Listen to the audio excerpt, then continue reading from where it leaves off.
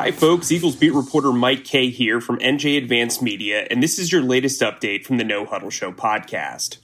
Jason Peters is returning to left tackle. The legendary lineman broke the news to Eagles coach Doug Peterson on Monday. Peters worked at right guard throughout the summer and reportedly wanted a pay raise to move back to left tackle.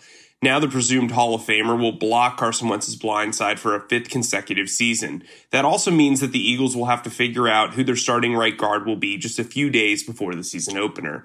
Matt Pryor, Nate Herbig, and Jack Driscoll are among the candidates. Carson Wentz will be a full participant in practice during Week 1. After taking the last week of training camp off due to a soft tissue injury, Wentz is feeling fine. The Eagles wanted to give Wentz some time to rest during the summer as he typically avoids preseason action. Wentz will be able to lead the Eagles in Week 1 against Washington. The Eagles made a surprise move on Sunday, adding 41-year-old quarterback Josh McCown to the practice squad. The 19-year veteran was Carson Wentz's backup throughout last season, and he played in the majority of the Eagles' playoff loss to the Seahawks in January. McCown will work with the Eagles remotely from his home in Texas. He will serve as a player coach on Zoom calls and will be available as an emergency option at quarterback. He will also be the oldest practice squad player in the history of the NFL.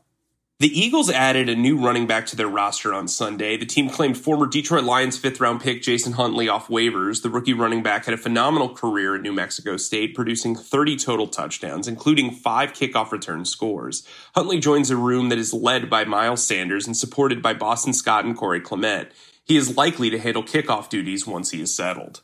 The Eagles cut former draft picks Rasul Douglas, Sidney Jones, and Sharif Miller ahead of the cutdown deadline on Saturday. All 3 players were subject to waivers. Douglas and Miller were both claimed by the Carolina Panthers, while Jones agreed to sign with the Jacksonville Jaguars practice squad. Jones and Douglas were beat out for a roster spot by Craig James, who signed a 1-year extension last week. Miller was waived because he lost out on a spot to 7th-round pass rusher Casey Toohill. The Eagles placed wide receiver Quez Watkins and safety Will Parks on the short-term injured reserve on Sunday. After deciding to keep Alshon Jeffrey on the 53-man roster instead of the PUP list, the Eagles have only 4 healthy wide receivers in Week 1. However, the team could promote Deontay Burnett from the practice squad to fill out the group led by Deshaun Jackson, Greg Ward, and J.J. Arcega-Whiteside. At safety, the Eagles will fill the Parks void with Marcus Epps and Kayvon Wallace behind starters Jalen Mills and Rodney McLeod. For all the latest Eagles news, turn to the sports section of NJ.com and download the No Huddle Show podcast wherever podcasts are available.